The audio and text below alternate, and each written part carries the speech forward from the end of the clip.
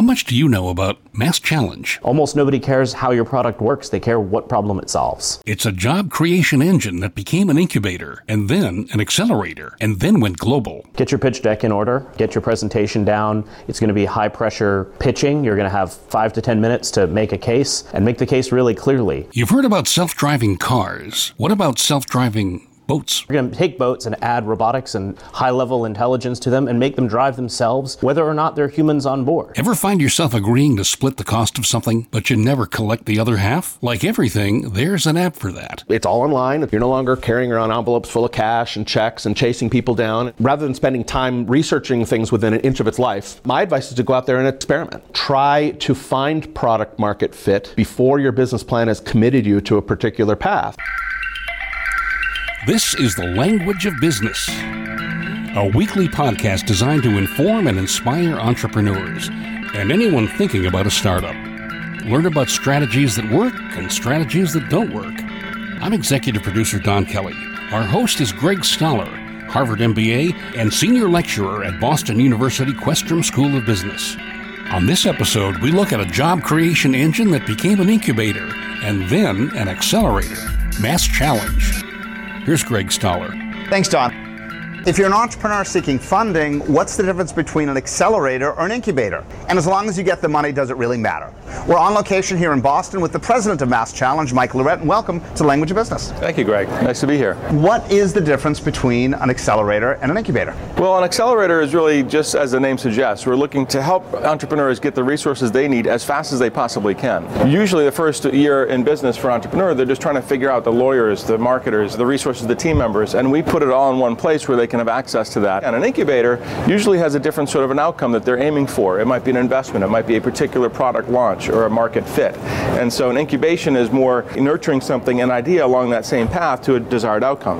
And where did MassChallenge start from? So we started originally as a job creation engine. Our first partner was the state of Massachusetts because we were facing the depth of the recession in 2009, and the answer was create jobs. And who creates jobs better than entrepreneurs? So that's how we started, and we created this nonprofit zero equity platform where those entrepreneurs can get those resources provided by the community. So the community acts as the judges, the mentors, and the resource providers for our startups. Unbeknownst to a lot of people, MassChallenge is not just in Massachusetts. You're in Mexico, Israel, London. How did you expand so quickly? It's ironic to mention that the Governor Baker is actually in Israel at the MassChallenge office literally as we speak. And that really is the reason why we're in Israel and the reason why we're in Mexico, Switzerland, London, and it's partly because of the state of Massachusetts, not only Governor Baker, but former Governor Deval Patrick. He had 9 outbound trips. So he went to Israel twice. He went to Mexico. He went to London. As a result, there was tremendous interest in building business connections with Boston. And so this office here, MassChallenge, became a frequent stop on those tours. So high-level government officials see Boston, see MIT, see Harvard, see MassChallenge, and there was an appetite that was born out of that. Are all MassChallenges, even outside of the country, created equally? It's a great question, Greg. I think at the core, we will not stray from our DNA, which is we will always offer our resources for free for the startups, and we don't take any equity in our program. So there's some things that are fixed.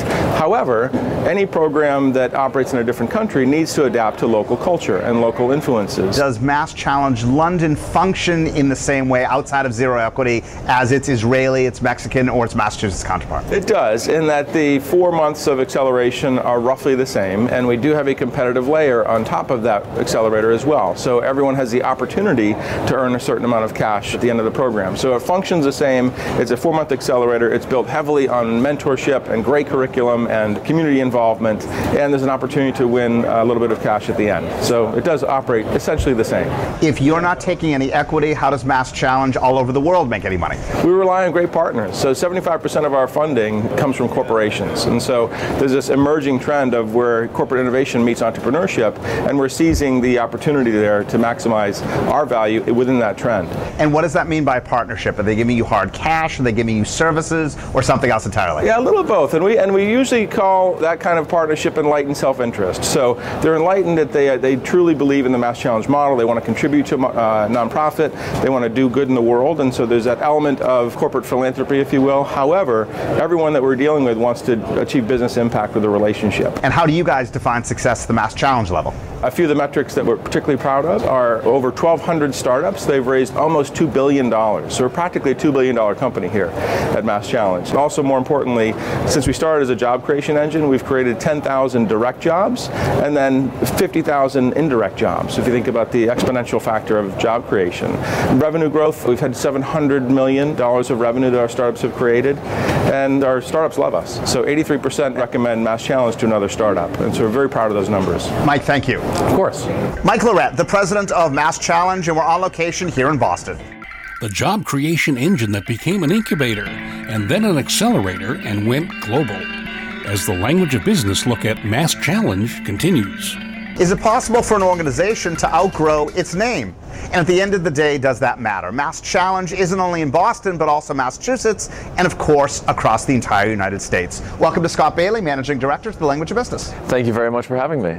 MassChallenge started in Boston, but expanded statewide. Where is it now? Yeah, well, MassChallenge, I think it's always had aspirations of being global. So we've always had a global applicant pool. We're open to anyone with any idea from anywhere in the world. But here in Boston, we take 128 of the best of the best. We had almost 2,000 applications this year. We took 128 companies, and we just awarded $1.5 million in grants to support them. And is that 128 of the best from Massachusetts or from the entire country? From the entire world, actually. So this year's pool, about 45% of the companies were Massachusetts-based, but then another, if you take the rest, 65% was split between outside of Massachusetts and also the rest of the world. If you have a UK company, are they going to go through MassChallenge London, or are they going to come here to Boston? What I always think about is from the startup perspective, they want support locally because that's where their family is, that's where they've got other resources like mentors and coaches and investment, but what they want is global access. So we really are betting as part of our strategy that having access to global markets is a key part of a value proposition that becomes more and more compelling for startups as they think about globalizing their business and scaling. If somebody's based in California but wants to get the most out of their Boston-based MassChallenge experience, what do you advise them to do? Come move here. We've got great schools, we've great hospitals, we've got access to large corporates. It's really like a great hub of entrepreneurship and innovation. For example, we just launched our digital health program, Pulse at MassChallenge, and we just announced 31 of the best-in-class digital health companies where we'll support them for 6 months, engaging with the local community, whether that's top hospitals, payers, patients, and just helping them make real progress on their company. If somebody offers to telecommute in because they don't want to move to Boston, what would you recommend they do then? I'd say they should probably telecommute in, but for the most part, a lot of people apply to MassChallenge because they want access to something, and so it's something that they can't get where they are. And we're also interested in expanding around the U.S. So although we're based here in Boston, we're looking at launching other programs around the country as well. After they graduate, what services do they get from you guys moving forward? So what they can expect after they leave MassChallenge is maybe they get some funding as part of the awards, and they also get to stay in the space if they want as winners, and then going beyond that, they still get access to the MassChallenge community and network. And we always say you're alumni for life, so they always stay engaged and they come back and help future classes. Walking around your space here, it's really cool. You see row after row. Are those individual entrepreneurs, individual startups? How does everything get allocated? I'd say it's a range. There's a lot of need. With 128 companies, the average team size is about 4 people, so you can expect anywhere from 300 to 400 people in a typical cohort. What you see in the startups behind us here, they're typically a couple teams. Again, the average team size is about 4 people, but they also can range up to 10. So we have to work with them very closely to make sure that we're getting them what they need during the program and after the program. And do their mentors sit right next to them, or do they rove from table to table? You'll find that most of the startups meet with them in more casual settings, whether it's in the couches or conference rooms. The mentors might have daytime jobs, so they do this as part of their giving back to the community, and that's all volunteer. So typically they work it out with the teams, but this is really primarily focused for the startups, and then we try and create spaces around that allow the mentors and the teams to have meaningful engagements. Scott, thank you. Thank you very much. Scott Bailey, Managing Director of MassChallenge. Coming up on the language of business, ever find yourself agreeing to split the cost of something, but you never collect the other half? Well, like everything, there's an app for that. But first, you've heard about self-driving cars. What about self-driving boats? When the language of business look at MassChallenge continues. Our sponsor is Art Lifting. If you have a small business, or even if you run a Fortune 500 company, you can uplift the look of your office with art lifting. Art Lifting has over 1,300 artworks in a variety of styles and prices. You can buy them or rent them and switch them up on a rotation every month or so. But wait, there's more. All of the Art Lifting art is by artists who are homeless or dealing with disabilities. So you not only brighten and uplift your office, you're helping local communities across the USA. To learn more and view the collection, go to artlifting.com. The Language of Business look at MassChallenge continues. Once again, here's Greg Stoller. Thanks, Don. What's the difference between a self-driving boat and a boat which drives itself? To Alex Lorman, the answer is anything but semantics. He is CTO and co-founder of Sea Machines Robotics, and welcome to the Language of Business. Thanks so much. What is the difference? We make boats drive themselves. We don't want to make boats. There are a lot of people out there that are really good at that already. So we're going to take boats and add systems and add sensors and add robotics and high-level intelligence to them and make them drive themselves, whether or not there are humans on board. Our first market is the commercial space, and they're more used to higher technologies at a slightly higher price point, but they can really see the advantages of it. How do they drive themselves? Is it fast speed, low speed?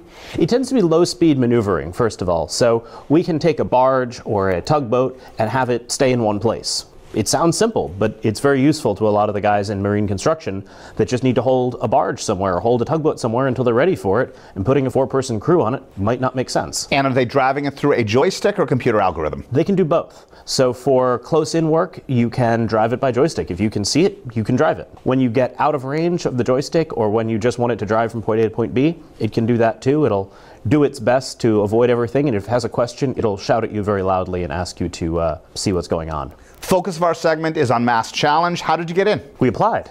No, MassChallenge was great. We were one of the 3,000 companies that applied, and we were encouraged by our friends at MassTLC to apply, actually. And then we were selected progressively until we got to the top 26 round, and recently we were a gold level finalist. Congratulations. Thank you. What did you get out of the experience? Oh, the experience was fantastic. They provided us a lot of PR, mentorships, experience. Really, the deep dive days about our pitch decks and marketing materials were fantastic. They have a great makerspace as well. They're very proud of that, and with good reason. We fabricated some prototypes for that, and they were very helpful in every way. They really made the startup life slightly easier than it otherwise is. You've now graduated. What is life like post MassChallenge? We're looking to utilize the PR and general kudos we've gotten for being a gold level finalist and push a little harder and raise a little more money. But you're no longer in their incubator space. No, you're no longer receiving mentorship. We are in their incubator space. If you're a winner, you're allowed to stay through, I think, May. Okay. So we still have space there. We still have access to their great facilities. And we are continuing our relationship with the mentors we met there on our own. We also have a shop in East Boston. We have unique requirements as a startup. We require a place to put a boat and welding and machining, and it's a little harder to find than normal. What is the biggest single thing that you got from MassChallenge? The deep dives on all of our pitch decks and marketing materials and presentation, the help on that was absolutely invaluable. And really figuring out how to craft our message to the people who we want it to be received by. What is the one element you wish you had gotten at MassChallenge? I have nothing bad to say about MassChallenge. It was a fantastic experience. We're really glad that they selected us. We're really glad we applied, and we encourage other startups to do so. Somebody is thinking of applying. What are the first 3 to 5 pieces of advice that you give them? Get your pitch deck in order. Get your presentation down. It's going to be high pressure pitching. You're going to have 5 to 10 minutes to make a case, and make the case really clearly. Almost nobody cares how your product works. They care what problem it solves. Would you go into another incubator program? Absolutely. They were very helpful, and hopefully the terms of any future incubator program would be amenable to our startup. Is that for more money, more strategic advice, or a little bit of both? A little bit of both. A little bit of both. Alex, thank you. No, thank you so much. Alex Lorman, CTO and co-founder of Sea Machines Robotics. Coming up, Splitzee sounds like a kid's game, but it's actually an app that helps you collect the other half of something you agreed to split. Once again, Greg Stoller. Still waiting for that $5 you owed from 3 years ago from the parent-teacher gift that you organized? Well, if you're frustrated, I don't blame you. That's where Splitzee could come in. CEO and founder is Michael Sattler, and welcome to Language of Business. Thanks, Greg. What is Splitzee? Splitzee is a group payments platform. We make it easy for any group of people who want to collect or manage or spend funds as a group to be able to do so. I mean, everybody we've talked to, it's a problem I've had my entire life, finds that process of collecting for that teacher gift or pooling for a holiday party or any one of a number of things is tremendously painful and difficult. And annoying. Right. And can actually really damage social relationship. I've had countless stories of friendships that have been destroyed by people who are trying to even out the amount of money that they've spent or collected together. Well, could you spot me $5 right now? I'll put it on Splitzee. We'll take care of the whole thing. Right. Well, that's what we do, is we try to make that process painless for the people who are involved. And it's all online, it's all very e-commerce driven, and you're no longer carrying around envelopes full of cash and checks and chasing people down. You graduated from the MassChallenge program. What did you get from that experience? MassChallenge was a real opportunity for us. We entered about 2 years into our idea, and at a turning point where we had iterated into a sort of version of the idea that we thought had a lot of value to the MassChallenge program and vice versa. You know, I've been an entrepreneur for a long time, and I know I've had a lot of experience in that space, but MassChallenge connected us with people that I would never have been able to get in touch with otherwise. But this isn't your first company. Why MassChallenge and why for Splitzee? I mean, you know, for everyone, no matter how experienced you are, you're experienced in a specific niche. You have certain contacts, certain friendships and relationships within your particular social circle. Breaking out of that into the incredible wealth of mentors and advisors and just pure smart people that you wouldn't necessarily meet otherwise is one of the things that MassChallenge, I think, does better than anything else. It brings people together solely for the purpose of working with these startup companies. If I'd picked up the phone and called some of the people I end up working with MassChallenge independently, they would never have taken my call. And that process of making those relationships happen is just absolutely shortcut in a big way. So that was by far the biggest value that we got from being in the program. Would you have wanted to change any aspect of that experience? Some of my best experiences actually during the program were when I got input or advice from other companies right within the cohort. And I think there's a lot of value there, especially now that MassChallenge is going international and they've got all kinds of resources all over the world within the program itself. It's also really useful, I think, or would be really useful to engage those alums back in the community. I mean, a lot of those alumni come back in as mentors, which is great, but many of them are so busy running their companies that it's hard for them to spend the time to actually help another company move on. There are probably ways that would benefit, given how long the program has been out there, to bring those alumni back into the fold and help the companies in current cohorts. Somebody comes to you now, they have a great idea, not yet a bona fide company, they want to bring it to the next level. Single piece of advice you'd give them? Rather than spending time researching things within an inch of its life, my advice is to go out there and experiment. Try to find product market fit before your product is fully developed, before your business plan has committed you to a particular path. Try different things about getting people involved, getting people excited, take lots of pre-signups, get lots of information. Surveys don't quite count. Get people to actually come on board and use the technology that's out there, which is so cheap these days.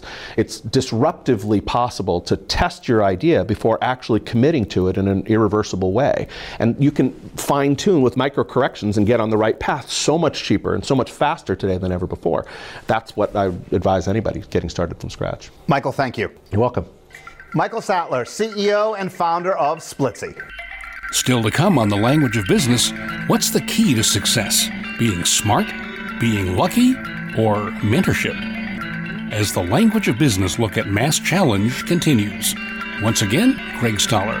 You're finally achieving success with your own venture. Is it due to good mentorship, your own smarts, or a little bit of luck? Let's talk with Michael Gresty and get his opinion. Welcome to The Language of Business. Thank you very much. You're CEO of Rifiniti. You went through MassChallenge. What do you account for your own success? I think it is all of the above. With a lot of credit to mentors and guidance along the way, MassChallenge was a great experience for us. We met a lot of incredible people there.